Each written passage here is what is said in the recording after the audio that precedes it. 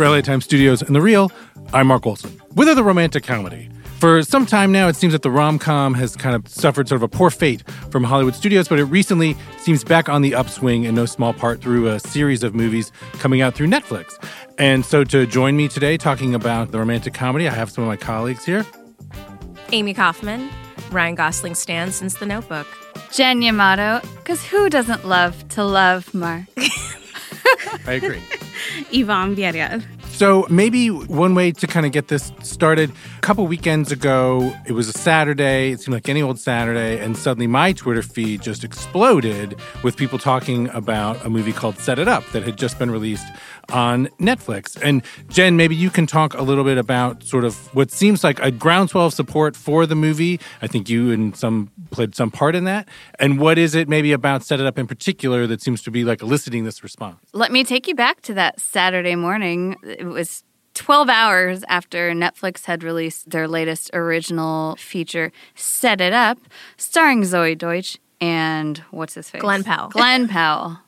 I don't know. I've never seen Glenn Powell before. He was in Hidden Figures. Yeah. Pretty good. He was in Hidden Figures for like 2 seconds. Very handsome. But I love him in Set It Up. So basically it's like the first time that I saw him.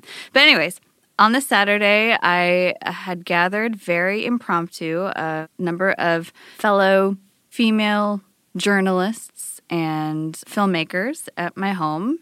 There were mimosas, there was lots of champagne, and there was I didn't get that invite. Same. You guys, it happened so last minute. You're invited to all the other ones And that like were going to all our friends were there. Rude. I'm so sorry. You guys should have been there. But why this movie? What about this movie? It had shown up in all of our Netflix queues over the previous week, just teasing the release of this movie. Set It Up. And so it autoplays a trailer. So then you're like, oh my gosh, this kind of looks good. And in the preceding month or so, I had found myself alone at home watching all the other Netflix original romantic comedies, such as The Kissing Booth and Ibiza. And so in a strange way, it seemed as if Netflix had organically launched this new wave of romantic comedies, and the marketing totally worked on me because Set It Up piqued my interest, and I was like, this actually looks good. What about it piqued your interest? Like, what's it about? Well, Set It Up. I've never seen it. Set It Up is about two 20-something-year-old New York City assistants who work for nightmare bosses who come up with this brilliant idea of setting up their bosses, played by Lucy Liu and Taye Diggs, together so that if their bosses start a relationship, that these assistants will then get more personal lives. They'll get their lives back. They'll get their own time back. And it's very self-referential in that they refer to it as parent trapping or Cyranoing. So in many ways, it's a romantic comedy that knows that you are so thirsty for romantic comedies.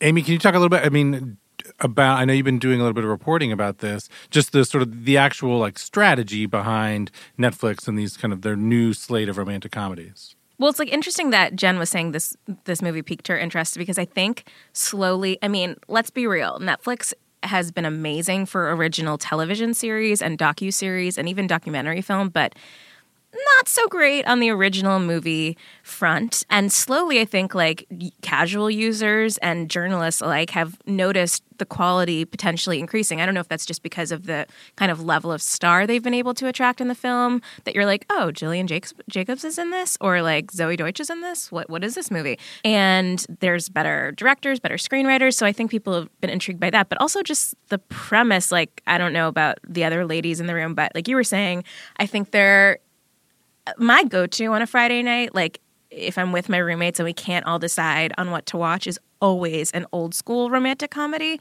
the kind that replays on E! Or TBS or TNT, which is like of the Kate Hudson variety or the Katherine Heigl variety. And so the fact that we can have this Netflix option in our home, and I'm not saying these movies are like, I'll be real, I think the Set It Up like obsession was a little intense. Like when the reaction to it, I was like, oh my God, guys, this isn't like When Harry Met Sally.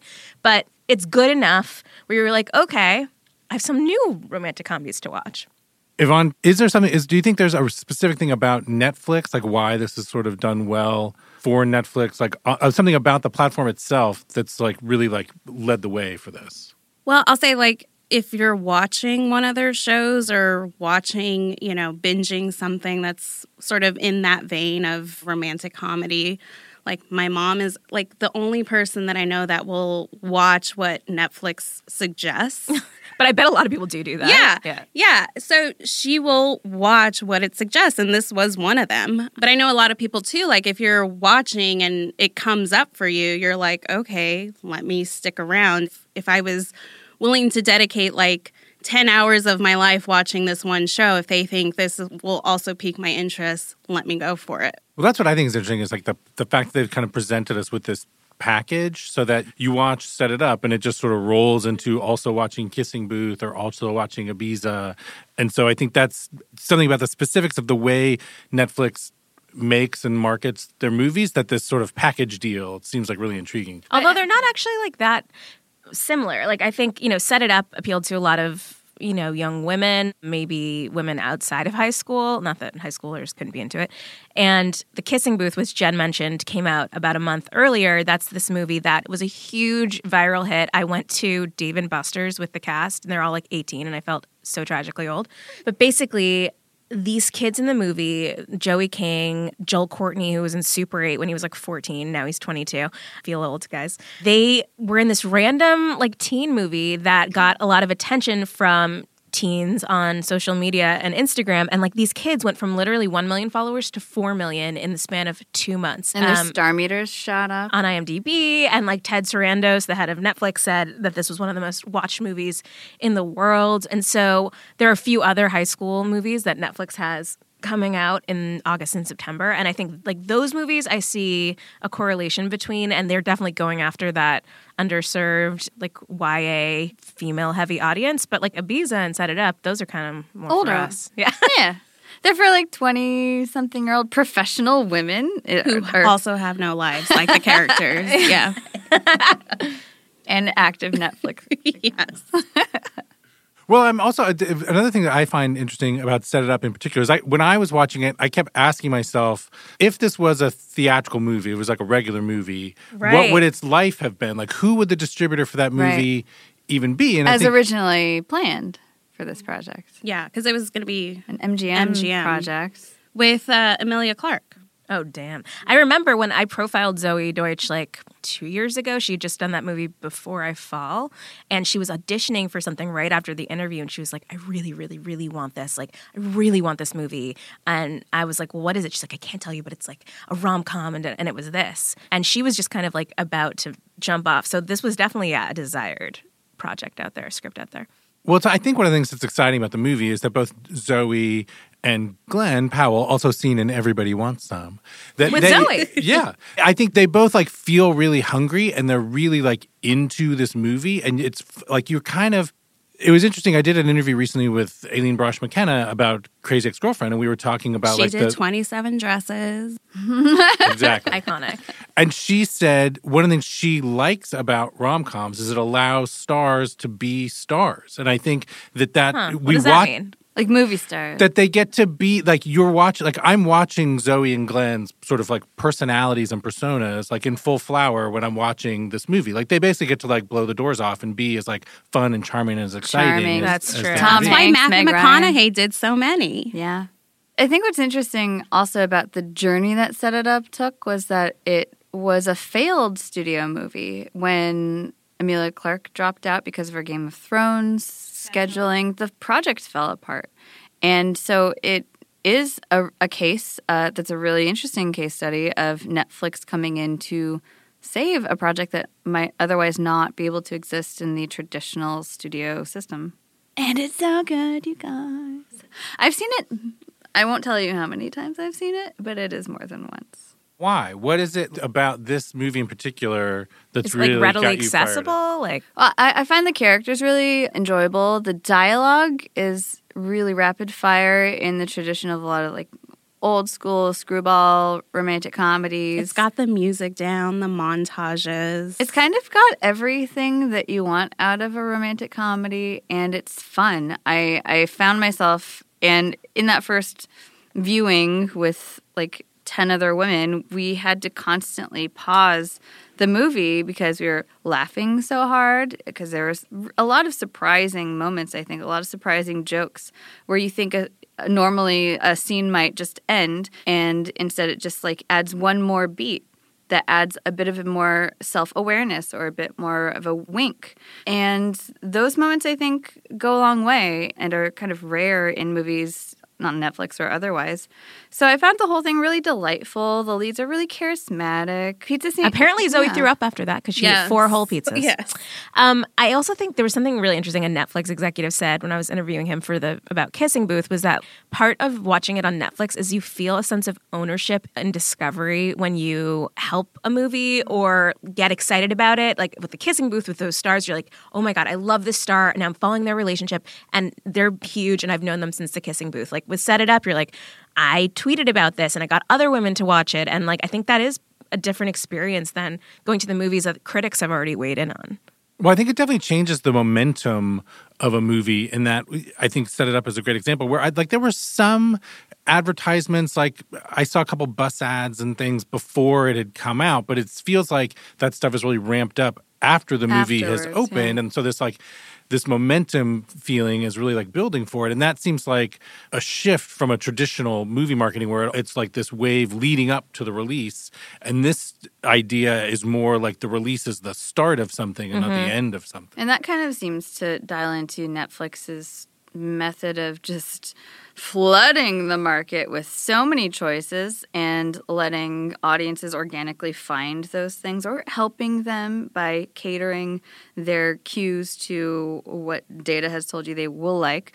But yeah, in this case, it was really interesting to see this movie barely marketed in terms of how most movies and features are marketed in the lead up to opening weekend, so-called opening weekend, after which the Netflix really, I think, pushed talent availabilities, made their director and writer also like available. As we've noticed as journalists, I think you see in sort of, we were talking about the quality increase on Netflix movies, like they've also stepped up their game PR-wise. Like they hire outside PR firms. They have bigger screenings beforehand. Like they're signaling like this is an important movie you should pay attention to, not just like a random drop on a Friday. Yeah. Whereas I only randomly found Kissing Booth because it was on the landing page of Netflix and I was like, well, okay, I'll press play, but I'm not going to tell anybody that I watched this. You know, Set It Up was...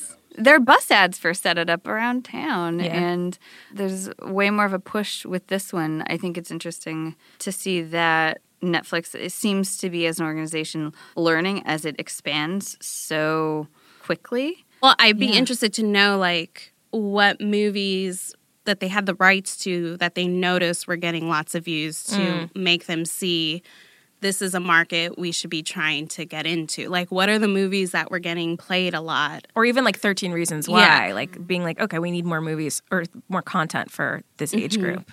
It's really hard to like talk to Netflix about this because we all know that they don't release numbers, but they like are so stingy about, about releasing this stuff. Like, you know, you're like, how many people have, you know, what kind of age group is watching this? Or have they also watched How to Lose a Guy in 10 Days or whatever? It's like there's just... Well, we were talking about this among ourselves the other day. Reed Hastings, the head of Netflix, at a conference recently announced that Mudbound, there had been 20 million streaming hours of Mudbound had been watched. No one knows what that means. Does that mean that 10 million people watched a 2-hour movie once, or like you chop that math up any way that you want? So, because it could be people turning it on, watching 10 minutes, and then turning it off. Could be Reed watching it over and over. We don't know.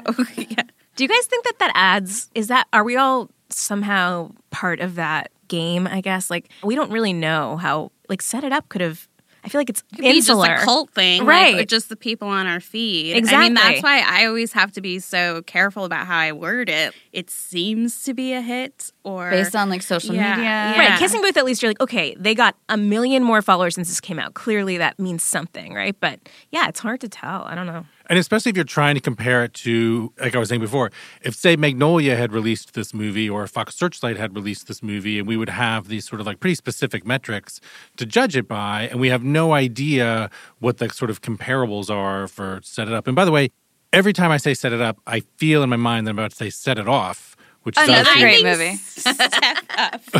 Oh. Set It That's why Off was and always- Step Up. Yeah, it was always confusing me. Do you guys feel like, what about in general, just the lack of this kind of movie in the marketplace? Like you were saying, Magnolia. It drives me crazy. Yeah, I remember a few years ago, Yvonne wrote a great story about loving romantic comedies. And when I watched Kissing Booth, I was thinking like, oh, okay, this is like 10 Things I Hate About You or She's All That for this audience, I guess. The movies that, when I look back on movies that were so meaningful to me, I realized they made like $40 million, which obviously was way more in like 2000. But these were not huge hits. And so I get why they don't exist anymore. But I'm so sad that like these movies that maybe weren't critical darlings, but were so important to like defining my teen experience don't exist. Well, the fact that like a studio thinks that without Emilia Clarke, Set It Up is not worth making is interesting. You know, even with the same director and writer and script, I think I would have paid to have see paid, it. yeah, I would have, yeah. in the theater. Just because I'm so hungry for it. Yes. I mean, I think that's a really interesting part of this is that all of this new wave of YA/romantic comedies, which the overlap is they're mostly aimed at women, is that there's such a lack of those stories told in the mainstream traditional media. So that's why Set It Up caught my eye. Yeah, but I that's haven't like seen a romantic comedy in so long, with a few exceptions, maybe recently. I mean, I talked to my friend trying to get her to watch this. I was like, she's like, what should I watch this weekend? I was like, oh, there's this really good movie, Set It Up. And this is a friend who's like in the industry and would love this kind of thing. And she texted me the next day, I just watched Set It Up. I thought it was terrible, like really not good. Is this what counts as good now? And like, obviously I think she's crazy. It's in no way terrible, but I do think there's like, are we just hungry? And so we're so excited by... Well, that's been a line of critical thinking. I mean, there have been a number of reviews That call it mediocre. Yeah, or that, I mean, the critic Emily Yoshida writing about Ibiza for Vulture. Ibiza is mediocre. She specifically said, like, the Netflix standard is good enough. Like, that a Netflix movie is just kind of like good enough. But it's also, I'm not looking for Oscar-worthy movies every time I'm watching something. Like, if it entertains me, like, Right. I don't need it It's to the win an summer, award. girl. Like, Like, yeah. I just want to have fun and watch. I don't need it to be, like, perfect. Or like, yeah, I mean, listen, that's if every movie has to be Nancy Meyers like level, we're not going to have a lot of romantic comedies out there, I don't think. Like, is Tag all that great? Like, Right. it's fine if... Shion if this is Sono's not- tag is great, and it's on Netflix. It's a very, very different tag. It's like, let me have my time. Well, for a long time, I think it's interesting that was Set It Up. Screenwriter Katie Silberman, director Claire Scanlon, that I think Hollywood proper for a long time was essentially trying to sort of funnel female talent towards romantic comedies. That's sort of like where they put them.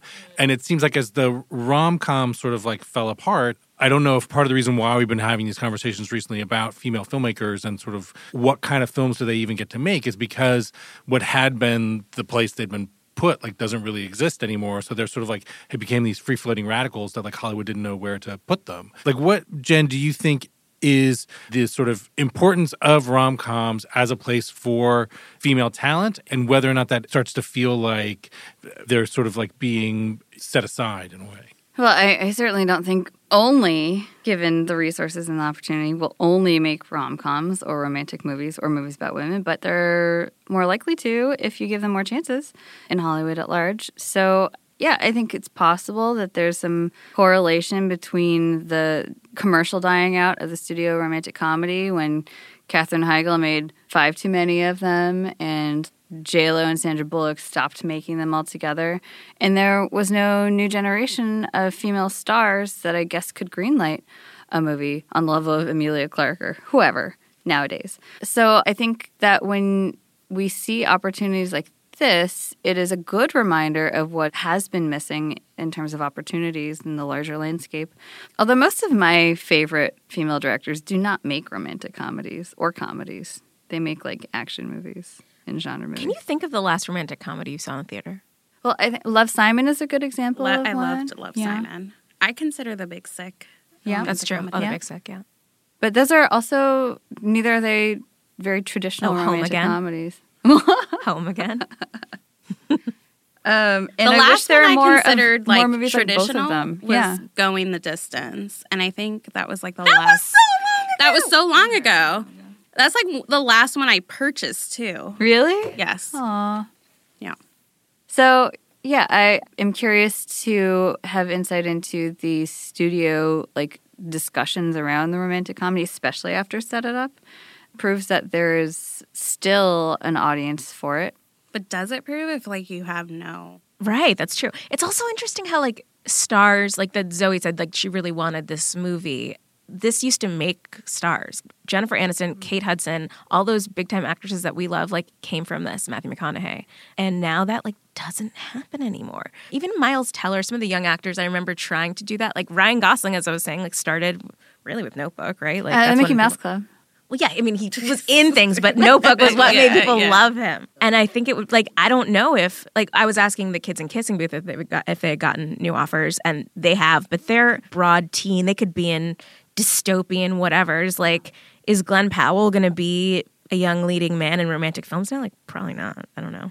I would like to see what happened to Joey King and what might happen to Zoe Deutsch after this happen to, leads that look more like the leads of The Big Sick or Love, Simon. And I wonder if that will happen. I wonder if this can spark more people, financiers, to back more movies in this genre. Or these genres, because we're kind of talking about two different genres that are overlapping, right? The teen movie, Kissing Booth, and the romantic comedy. So I don't know. It does feel like an anomaly, Set It Up, because I certainly would not stand for, every single Netflix original rom-com that is in my queue. But it does make me hopeful for the next ones, such as this upcoming movie. To All the Boys I've ever loved. It's based on the super popular YA book by Jenny Han. And it's interestingly, the male crush in this one and this other movie, Sierra Burgess is a Loser, starring Barb from Stranger Things. The male lead is the same in both of them. Same guy? Yeah. Same actor? The same cute, Freddie Prinze Jr.-esque type. He doesn't look like him at all. But that desirable guy, is the same actor. So I'm oh, wow, is he going to be the new cutie? But they're coming. I think you just assigned yourself a story. Oh, I literally already am writing it. Yeah, and those are, I just don't, I guess How's Lana Condor? Because that's another interesting thing about this next big rom-com that is also a YA property that Netflix is pushing, is that it has a female lead of Asian descent, which is a big move and one that I'm really excited about. But also the trailer got me excited. A lot of people excited. I think it had a lot of views. And yeah, that's another one where there's tonight there's a big screening for that over 2 months before it comes out. There's a lot of hype around that. Lana Condor's really cute and good. And I definitely started stalking her social media after watching it, which is to me always a sign that I'm enough. I'm pretty interested in it. And now to sort of step back for a moment, one thing I am enjoying about as we've been doing these podcasts is I basically am making people explain things to me. And with this, I'm interested in what for the three of you is the appeal of the romantic comedy? Why do you like them? And I guess in some ways, why do you not, dude? Hater. No, sorry. No, that's not. I mean, for myself, I know I always liked romantic comedies because it seemed, especially when I was younger, it was this view into it seemed like the adult world. You saw people at work, you saw maybe what their apartments and homes looked like. It was giving you this idea of what an adult life might be like. And also people were witty and said smart things. And then the idea that it was funny. I was thinking about how even our now somewhat contemporary idea of a work-life balance. You think about how much the workplace plays a part in romantic comedies, and you saw people struggling to work these things out. As if we could meet the love of our lives at the LA Times in El Segundo. Hey, that's always been my plea. Can we... What, you want more young hotties at the LAT? Yvonne, I know you are a lifelong fan of the romantic comedy, and what is it that you like about it? What keeps drawing you back? Well, I think there's a lot of cynicism in the world, and especially about love. I have so many friends talk about there's not the one, and love sucks, and all, especially if they're going through a breakup. And I just always appreciated and the hopefulness of it, especially when I think about my grandparents and that type of love that's just so deep, and it seems like a storybook. They're together for 50 some years, and that just seems like an impossible task nowadays. So I just always like seeing, one, how people find each other, and just the hopefulness of it, I guess. I agree. There's an optimism inherent in these movies inherent to the setup, right? And the setup of a romantic comedy, the beats that are almost part of every single, at least traditional rom-com, are like ingrained into our souls, just like fairy tales, which, probably for better and worse, that they prepare us probably unrealistically for real life. But there's some satisfaction to these beats that are really familiar and you know what you're rooting for. A lot of them have this dual focus narrative where you follow two people who are totally wrong for each other, but are they? And you're kind of like, the dual focus allows you to like, you're naturally rooting for them to eventually come together and find a way to come together. You have elements like the meet cute, which is a staple of romantic comedies. And these things are just so satisfying, I think, to watch from a story audience kind of perspective. So for me, something like Set It Up, which does adhere to these really familiar beats, but with, I think, like a knowingness, is really satisfying and kind of nice. I think also, like, if I'm being totally honest about it, the girl in a romantic comedy oftentimes is like the girl in real life who's never seen, but in the movie, like, gets the guy. You mean that Some Kind of Wonderful? Yeah, like it's like the best friend who's usually overlooked for the hot girl, she's the one who's chosen. Or like this movie Sierra Burgess that's coming out, like the girl who has to catfish a guy with like the hottest cheerleader in school.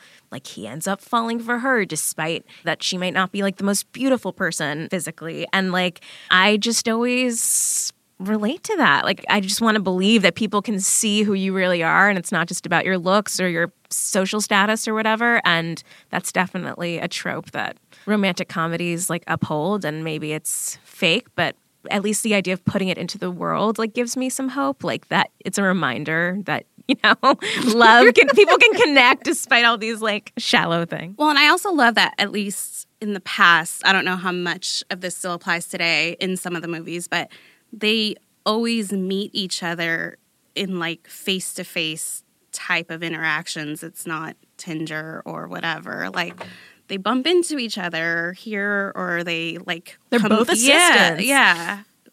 I like that. As if real things can really happen in the real world? Yeah, like that you can like meet someone when you're looking up versus when you're looking at your screen. So. And now we have just a few... Wait. Mark, what do you like about romantic comedy? He kind of I like them because I feel like, to me... Because they show you what grown-ups I think even moving that forward to me now as, nominally a grown-up person, that I like the fact that they still, to my mind, like are showing you the world. Like it's people just kind of living their lives. And, and so that's like they're at work, they're at home, they like meet someone on the train or like whatever it is, and then like misadventures ensue. I like it because it just seems like a great form of people like living lives, But now we have just a couple minutes left, and I want to be sure to ask all of you what some of your just personal favorite romantic comedies are. Maybe we can help people load up their viewing cues. You don't have enough minutes. Yeah, seriously. Well, hit me, Yvonne, hit me with like a couple top titles. All-time favorite, When Harry Met Sally. Like, all-time favorite. Below that, Sleepless in Seattle's turning 25. Are you doing something on that? No, it's today, and we'll talk about that after. You've Got Mail for sure. Oh, so you're like a Meg Ryan. Meg Ryan for sure. Yeah. But Why also about the Nora Ephron trilogy there. Yeah. Why do you think Meg Ryan was such a good romantic comedy heroine? Because she was goofy and, like, especially in When Harry Met Sally, like, the high-maintenance girl who thinks she's low maintenance, like, super picky about what she eats, super neurotic, but she's so endearing and charming. Love her. Amy? Well, I asked Mark if it was okay to say a rom and not a rom-com because I got to go Notebook. Like, and it's not just Ryan, it's the entire setting. It's like, it's on every 4 seconds, so I always catch bits and pieces of it. In totality, I'm not even sure how many times I've seen it. But like, you're a bird. Like, even if the lines are cheesy, when you're watching it, you're like, these actors are so good and sincere that when you take this kind of like, whatever, quote unquote, cheesy material, like attempted that way, it's so affecting and meaningful. And like, I don't know, that it's just that old school romance. I remember they die together. I was like, The old people storyline is divisive. Some people could go without it. But like, I remember once I was at home and watching it, and my dad came in and he's like, you've seen this 900 billion times. And I was like, yeah. And it was the scene like, if you're a bird, I'm a bird.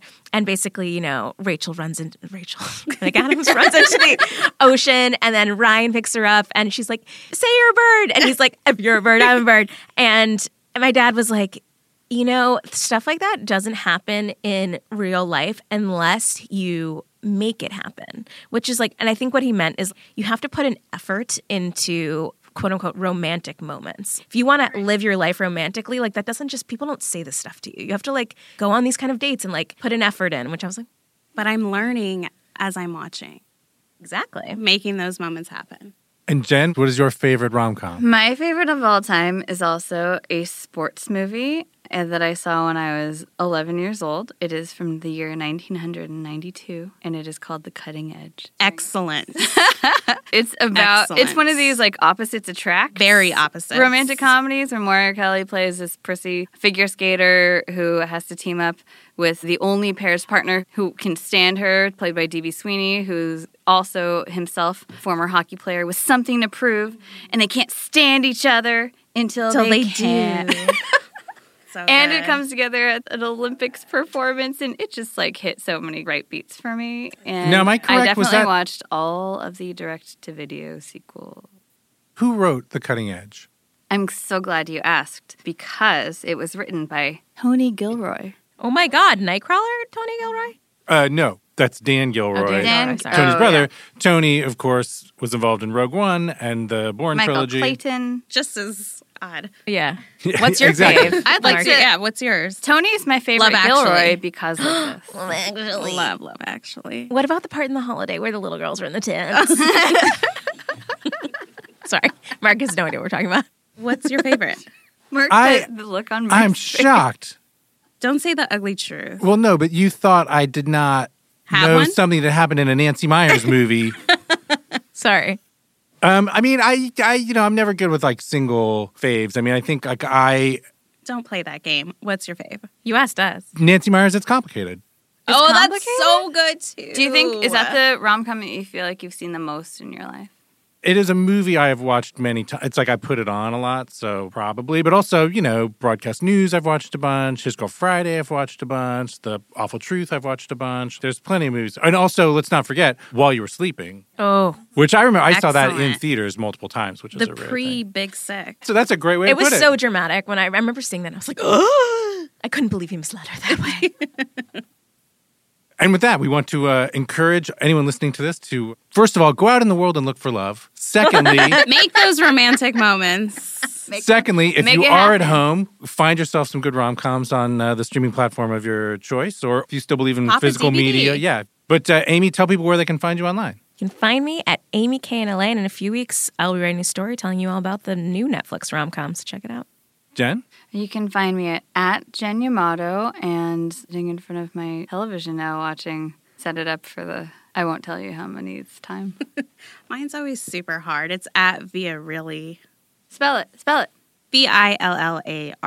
VILLARREALY. Where can we find you, Mark? I am online at IndieFocus is my Twitter handle, and then also weekly newsletter that I write, latimes.com/IndieFocus.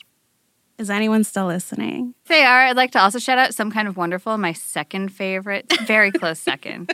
You know what? Instead of, I'm going to go watch those. I'm going to go Wait, we're home just and like watch Tom. those. We're just like the DJ in Sleepless in Seattle. That's what we're like right now. Do you think this podcast will help somebody? Write us. Call in. Meet at the Tweet Empire us. State Building. Tweet us. To what? Tweet Mark. Saying what? Tweet Mark. Tweet us with your all love of stories. your We Oh, want us to stories. connect Yes, you with. I will gladly make this a call-in Does anyone podcast. want to date us? Mark's taken, but the rest of us are not. At Amy K in That's LA. the saddest way to end this ever. That would be like, would that be romantic comedy? I'd be like, I was doing a podcast about romantic comedies. And with that, for LA Times Studios and The Real, I'm Mark Olson. Thanks for listening.